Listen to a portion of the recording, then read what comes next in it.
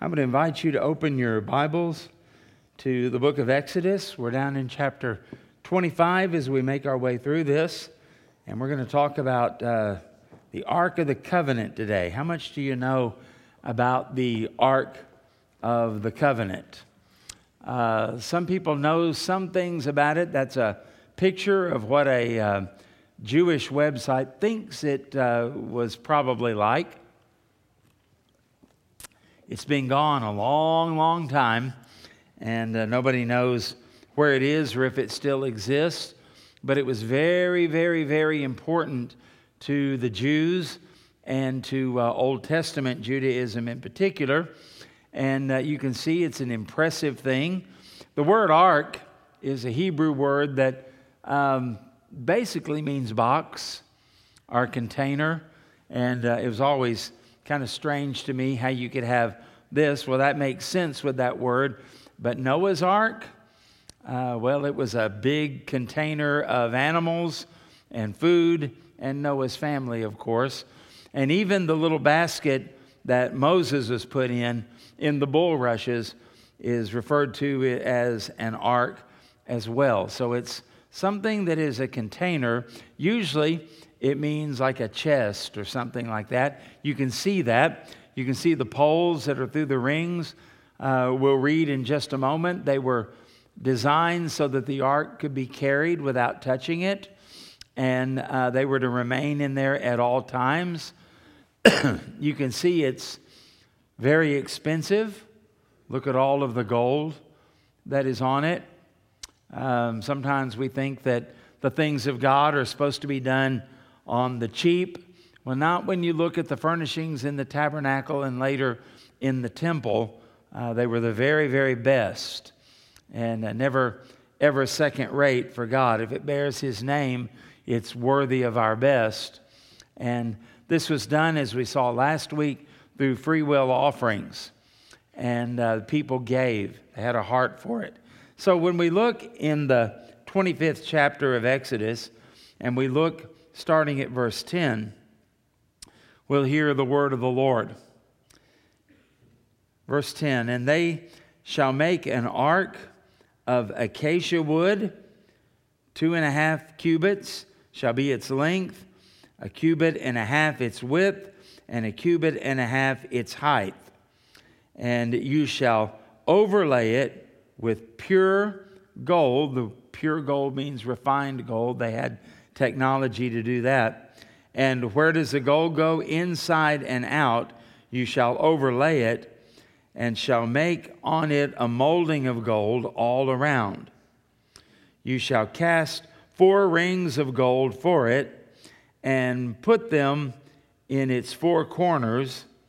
2 rings shall be on one side, and 2 rings on the other side. And you shall make poles of acacia wood, and overlay them with gold. And you shall put the poles into the rings on the sides of the ark, that the ark may be carried by them. And the poles shall be in the rings of the ark, and they shall not be taken from it.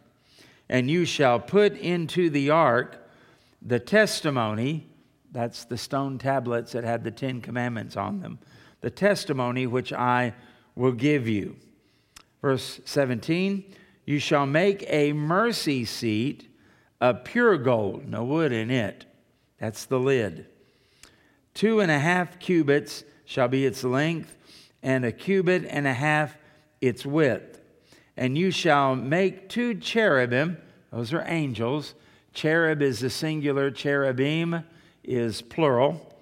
Make them of gold, of hammered work, kind of sculpted, I guess you would say. And you shall make them at the 2 ends of the mercy seat. Now make 1 cherub at one end, and the other cherub at the other end. And you shall make the cherubim at the 2 ends of it of one piece with the mercy seat. In other words, they're attached and you can't take them apart. And the cherubim shall face or stretch out their wings above, covering the mercy seat with their wings kind of making an arch. And they shall face one another. The faces of the cherubim shall be toward the mercy seat. They're not facing out, they're facing in. And you shall put the mercy seat on top of the ark.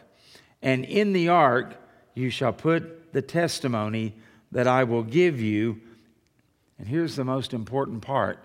And there I will meet with you. And I will speak with you from above the mercy seat, from between the two cherubim which are on the ark of the testimony, about everything which I will give you in commandment to the children of Israel. Let's pray together. Lord, as we look at this most important piece of furniture for the tabernacle and later the temple, give us understanding and inspire us, strengthen us, encourage us as we learn about this and we see what it means. And Father, I thank you that none of this is dependent upon me. I submit myself to you and ask you to speak through your word this morning to your people, and speak to those who are lost as well, and draw them to Jesus Christ and faith in him. And it's in Jesus' name that we pray. Amen. Now, when we talk about this ark, what are we going to say? Well, the first thing that I noticed in here was its priority. A tabernacle has not been built yet. There's nothing like it. There's no furnishings. None of the other stuff is done. God said, build an ark. Now, why would this be the very first thing that he tells Moses to build? Because this is the priority. Whenever you get into the temple of Solomon, this is the only thing that they took out of the tabernacle to put into the temple. Everything else was made new.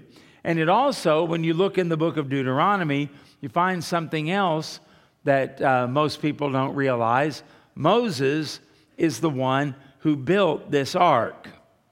And so this is something that is a priority in the heart of God. We probably ought to know something about it. Now, secondly, you'll notice its purpose. It seems to me that the purpose of this ark is basically the justification for the tabernacle itself. The reason for the tabernacle is the ark. The ark is the reason for the tabernacle. What do I mean by that? The tent or the tabernacle that is built is mainly to protect and to be a dwelling place for the ark. And behind that veil in the Holy of Holies, this Ark of the Covenant was set back there, and that is the place where, as we just read, God said, I will meet with you on the basis of the mercy seat, the basis of what takes place in that situation.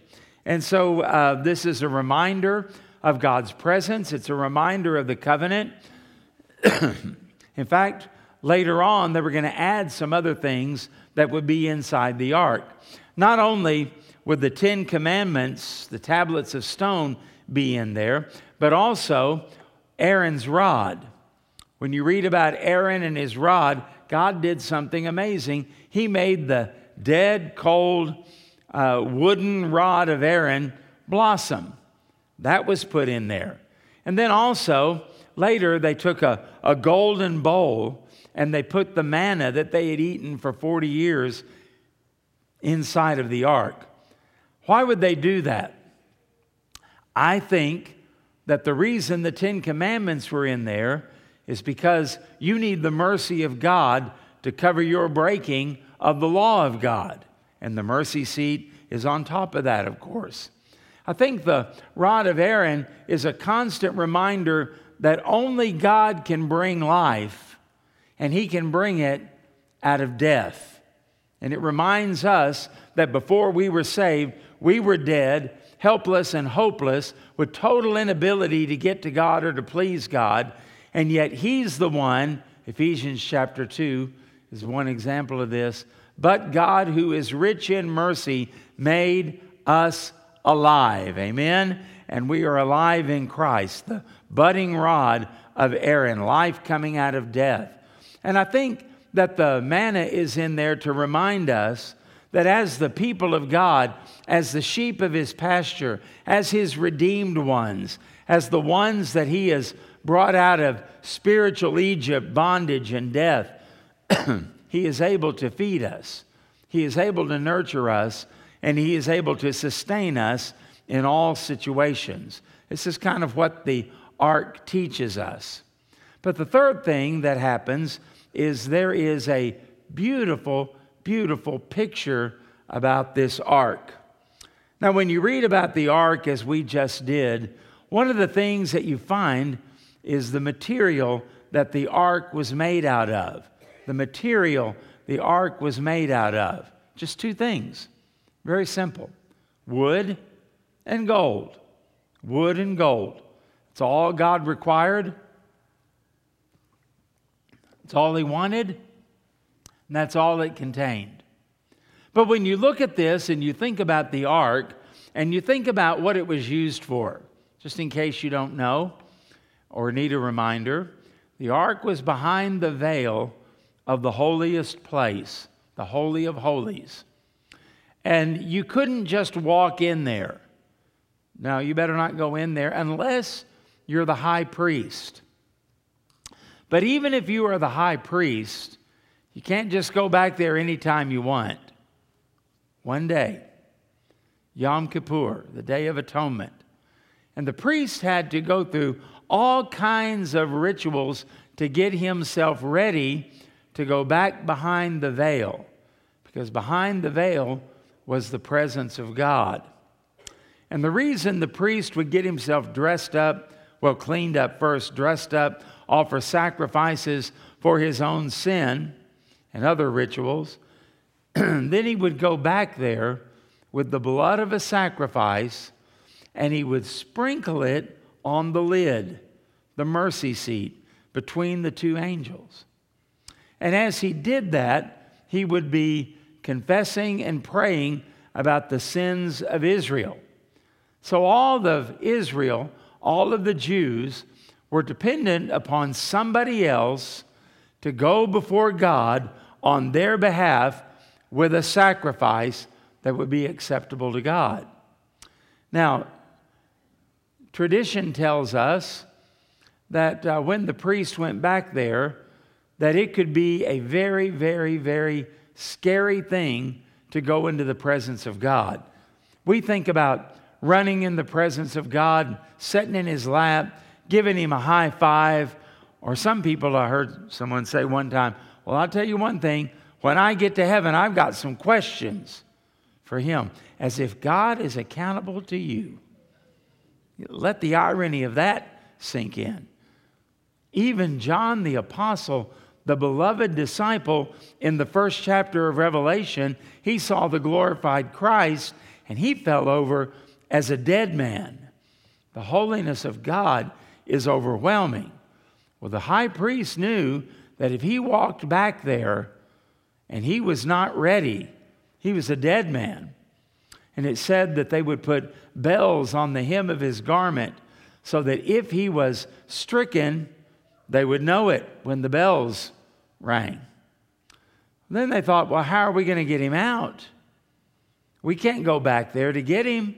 We've got to get him out of there. So they would tie a rope around him that would be outside of the veil so that if they heard those bells, they would just pull the rope and they would pull him out. This was a very, very, very serious thing that was happening. And so when we think about the ark and we think about meeting with God, the Jews, in their idea of being with God and meeting with God, there was a certain amount of legitimate fear that they had. Am I qualified? Can I go into the presence of God? And even the high priest, wouldn't you imagine, would probably kiss his wife before he went back there, hug his children, thinking, if I did anything wrong, I'll never see them again. And so every time he went in, great honor, of course it was. Of course it was. To be that person, great honor, great responsibility. But I would imagine there was also a great deal of trepidation, a great deal of fear as they did that, and a sigh of relief when he walked out. To be able to come out of the presence of God. Whew! Don't have to do that again for another year. Now, when we think about that, and we think about what they did and what they went through, and the picture that all of this makes, it of course points to Jesus Christ, who alleviates our fears. Jesus Christ, the one who welcomes us into his presence. Jesus Christ, the one who makes us worthy to come into the presence of God. And Jesus Christ, the one who put his own blood on the mercy seat in heaven so that there's nothing else that should be done, could be done, or needs to be done to make us fit to go into the presence of God. And when he died on the cross, you'll remember the Bible says that the veil in the temple was torn. And it was torn from top to bottom, as if the Lord wanted to make it clear man didn't do this. Man would do it from bottom to top. God did it from top to bottom. And what was the purpose of tearing the veil in the temple that separated the holiest place and the Ark of the Covenant and the mercy seat from everybody else? It was as if God was saying, the barrier is gone. You no longer have to be afraid. The blood has been applied. It is finished, and it's totally finished and forever finished. We call that the finished work of Christ. That's what we trust in for salvation. And the Lord is saying, welcome into my presence. Nothing to fear. It's all been paid for, and you are my redeemed children. And that's a wonderful thing to think that what the Jews of the Old Testament, even people like David, could not do, you and I can do anytime, anywhere, and for any reason. We can come into the presence of God and enter in to the Holy of Holies because the blood of Christ has been put on the mercy seat. Well, how does this ark picture Jesus even outside of that? Well, the two materials it was made of, gold and wood, give us an insight. The wood is acacia wood. Acacia wood. Now, acacia wood grew in the desert. It was available, and you're not going to find many trees in the desert, but you could find acacia trees. You know, the Bible says in the book of Isaiah about Jesus that he grew up as a root or a sprout in dry ground. Well, that's interesting because acacia wood thrives in the desert. The acacia wood also, the tree, also had large thorns growing on it. And it reminds us that when Jesus came to earth, the only crown he was given was a crown of thorns, right? They also, in those days, would take the acacia tree, and at night they would go to the tree and they would hammer some type of spike into it, pull the spike out, and the sap that came out was used, maybe you've heard of gum arabica. They would take it out and they would use it as a balm, as a salve. They would use it medicinally, and they would sell it. They would trade for it. And so it reminds us that Jesus, the sprout that grew up out of dry ground, the one who wore the crown of thorns, and the one who was wounded for our transgressions, and he is the healing, he is the balm for our sin-sick souls. And this acacia wood gives us a picture of that, the humanity of the Lord Jesus Christ. When we think about the chest being made of wood, why didn't God just leave it like that? There's nothing wrong with wood. Our Lord's Supper table down here is made of wood. Nothing wrong with that. You probably have wooden furniture in your home, stained and varnished, and you like it. But God said, no, I want to show more than this. Because as he told Moses, take gold. Now make sure you refine the gold and that all of the impurities are out of the gold.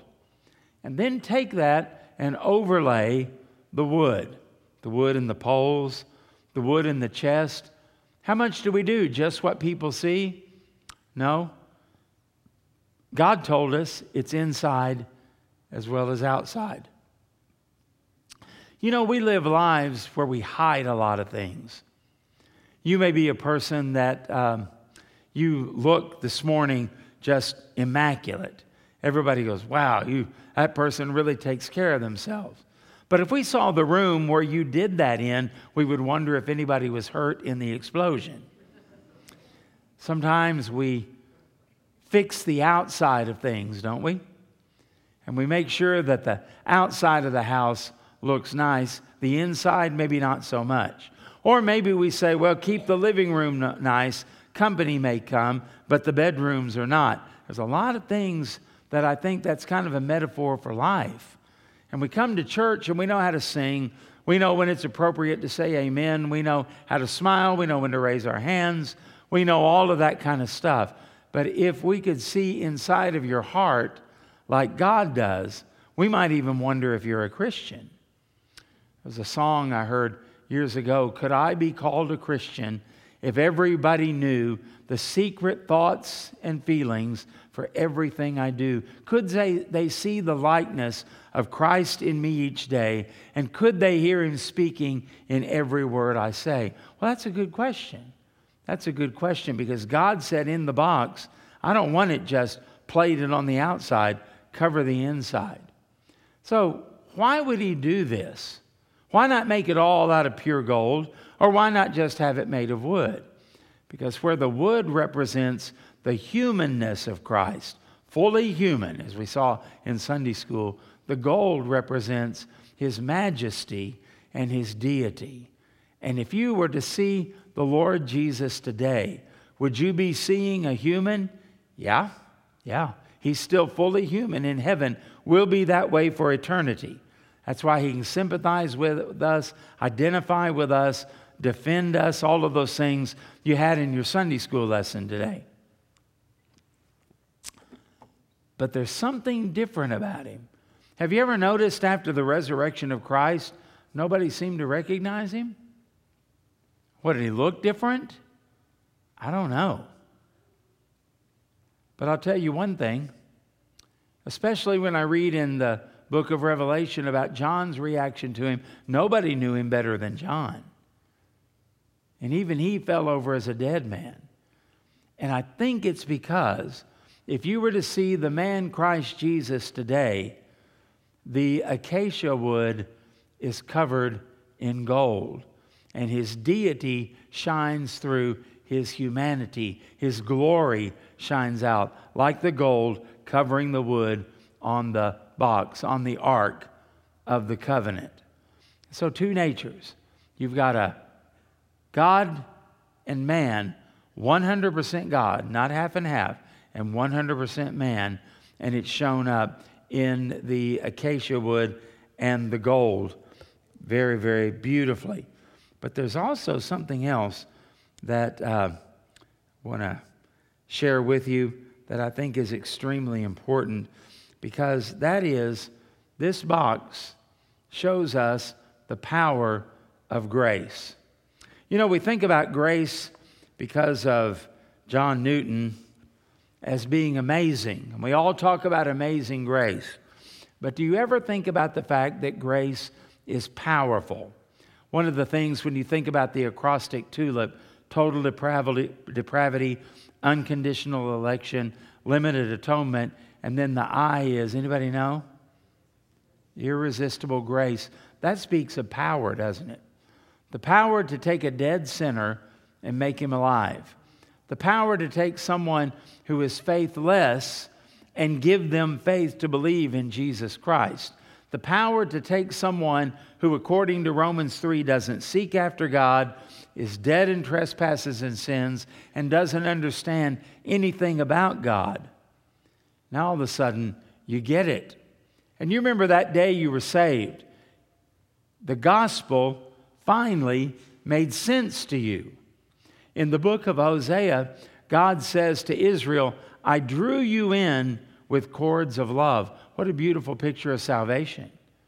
He transformed you by His powerful grace so that you wanted to trust Christ. You wanted your sins forgiven. You wanted to repent and be a follower of Jesus Christ. My dad used to say that if you take an old hen and you put her in a mud puddle, all she's going to do is be mad as a wet hen. You ever heard that? But if you could somehow change that hen into a duck will go and hunt up a mud puddle. And he said, and the same is true with us. Before we're saved, the things of God just make us mad. They bore us, they agitate us, they disgust us, all of those kind of things. But when the Spirit of God, through His grace, changes us, then all of a sudden, what do? We hunt up a church. We want to go to a Bible study. We read the Word of God on our own. We sing praises to the Lord, even when we're just driving in our car. Why? Because our nature has been changed by the power of grace. How does that relate to the Ark of the Covenant? Well, the mercy seat didn't have any wood in it. Pure gold. Hammered out, the cherubim on each end of that thing. It's the top. It's the lid for the ark. And it's called the mercy seat because God is going to extend His mercy to the people of Israel when the high priest properly sprinkles the blood on that mercy seat. And the people's sins that then are atoned for. Now again, only on one day a year, and only one person could do this, and only after he purified his own sins, right? And this had to be done over and over and over and over. I mean, how many overs would we have to do from the time of Moses all the way up until the temple was destroyed? It's a lot of overs. A lot of things that need to be done. And that's why the book of Hebrews says, yeah, but for us, we have a better sacrifice because Jesus entered into the real holiest place in heaven, sprinkled His own blood on the mercy seat, and then He did something that the high priest would never do. Aaron wouldn't do it. Nobody else would ever do it. The high priest, as we said earlier, didn't go in there and make himself comfortable. The Holy of Holies didn't have a beanbag chair. You went in and you then got out. And if it were you, how quickly would you get out? I'd be out of there fast. A lot faster than I leave this building. I'd want out, brother. Jesus did something else. He offered it, and then He went.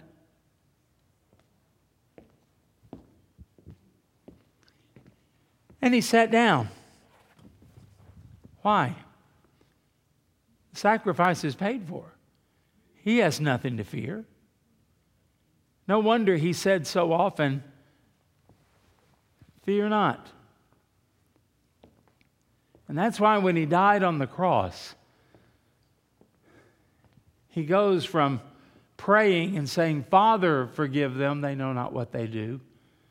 And then there's this point in the middle where He doesn't call Him Father, He calls Him my God, why have you forsaken me? He shrieks it out. That's when He became sin for us, separated from His Father. And how do we know that everything was taken care of? Because before He died, He's back to Father again. Into your hands I commit my spirit. From Father to my God to Father again. And this is what Jesus has done for us in His once-for-all, permanent, all-sufficient sacrifice that totally paid for and covered your sin with His own blood. It's good news. We don't reenact that. We don't have to add to it. We don't have to do anything. The price has all been paid. And after the resurrection of Jesus, the Bible says in John 20, But Mary stood weeping outside the tomb. And as she wept, she stooped to look into the tomb, and she saw two angels in white sitting where the body of Jesus had lain, one at the head and the other at the feet. Does that sound like anything to you? You know that the other books of the Bible tell us that when Jesus is resurrected, he left his grave clothes. That's where I presume you would know where the body has been laying, and there's probably blood and everything on it. And there's an angel on one end and an angel on the other, and the blood of Christ in the middle. What do you suppose that's a symbol of? And I looked at that, and then I thought, am I crazy? Before I preach that, I better check it out. Ligonier Ministries, R.C. Sproul, good guy, he's with the Lord now, wrote about it. So I'm not nuts. It says, and then there is John 20:12. Mary Magdalene had come to the tomb of Christ only to find it empty.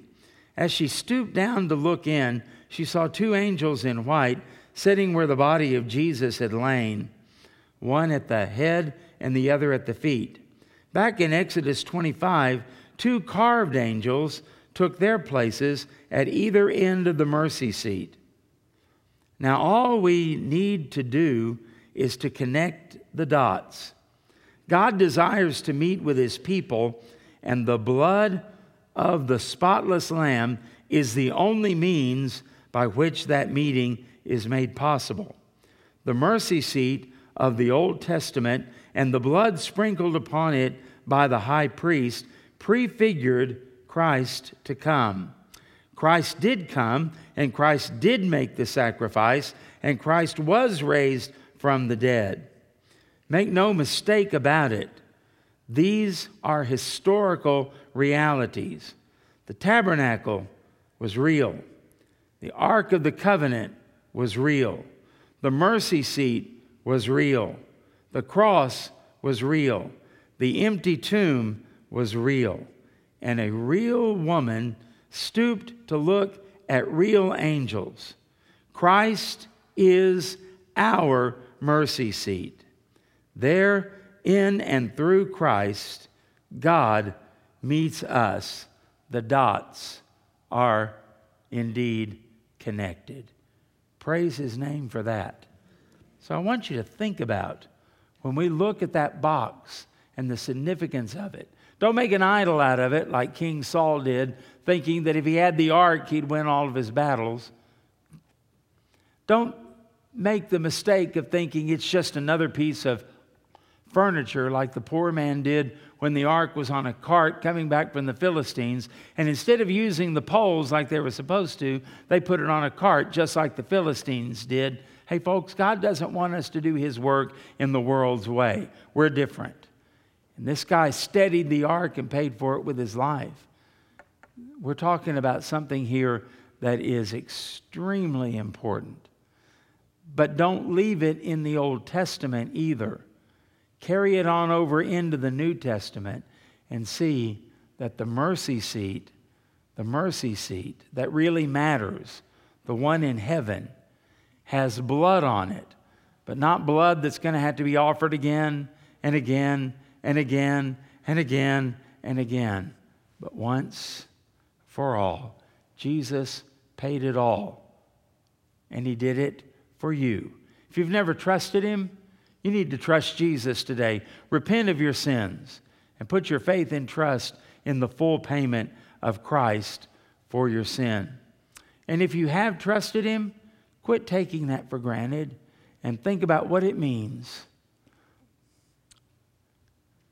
When the harvest is ended and my work on earth is through, when the last mile is traveled and I've sung my final song, if I'm called to give an answer at heaven's judgment seat, then let the blood of Calvary speak for me, and may it write me down as righteous where no righteousness has been, shielding me from wrath and judgment as it covers all my sin. For there's no work that I've accomplished, nor my goodness would I plead. Just let the blood of Calvary speak for me. For there may be a friend who'd witness or speak a word so kind, but his voice would be so feeble at such an awesome time. But there's a voice that cries for mercy, ringing through eternity. So just let the blood of Jesus speak for me, and let it write me down as righteous where no righteousness has been, shielding me from wrath and judgment while it covers all my sin. For there's no work that I've accomplished, nor my goodness would I plead. Just let the blood of Calvary speak for me. And that's the only hope you've got. The blood of Jesus on the mercy seat for you. What a picture God gives us in His ark. Heavenly Father, thank you for making it so clear. We don't have to guess. We don't have to stumble around. We don't have to hope that the good outweighs the bad, or that something we've done will make up for everything that we've messed up. Jesus has paid the price. Thank you, Lord. We rest in that, and we praise you for that. In Jesus' name, amen. Thank you. Thank you, Pastor. Before we go, a couple of announcements. Isaac, come on up.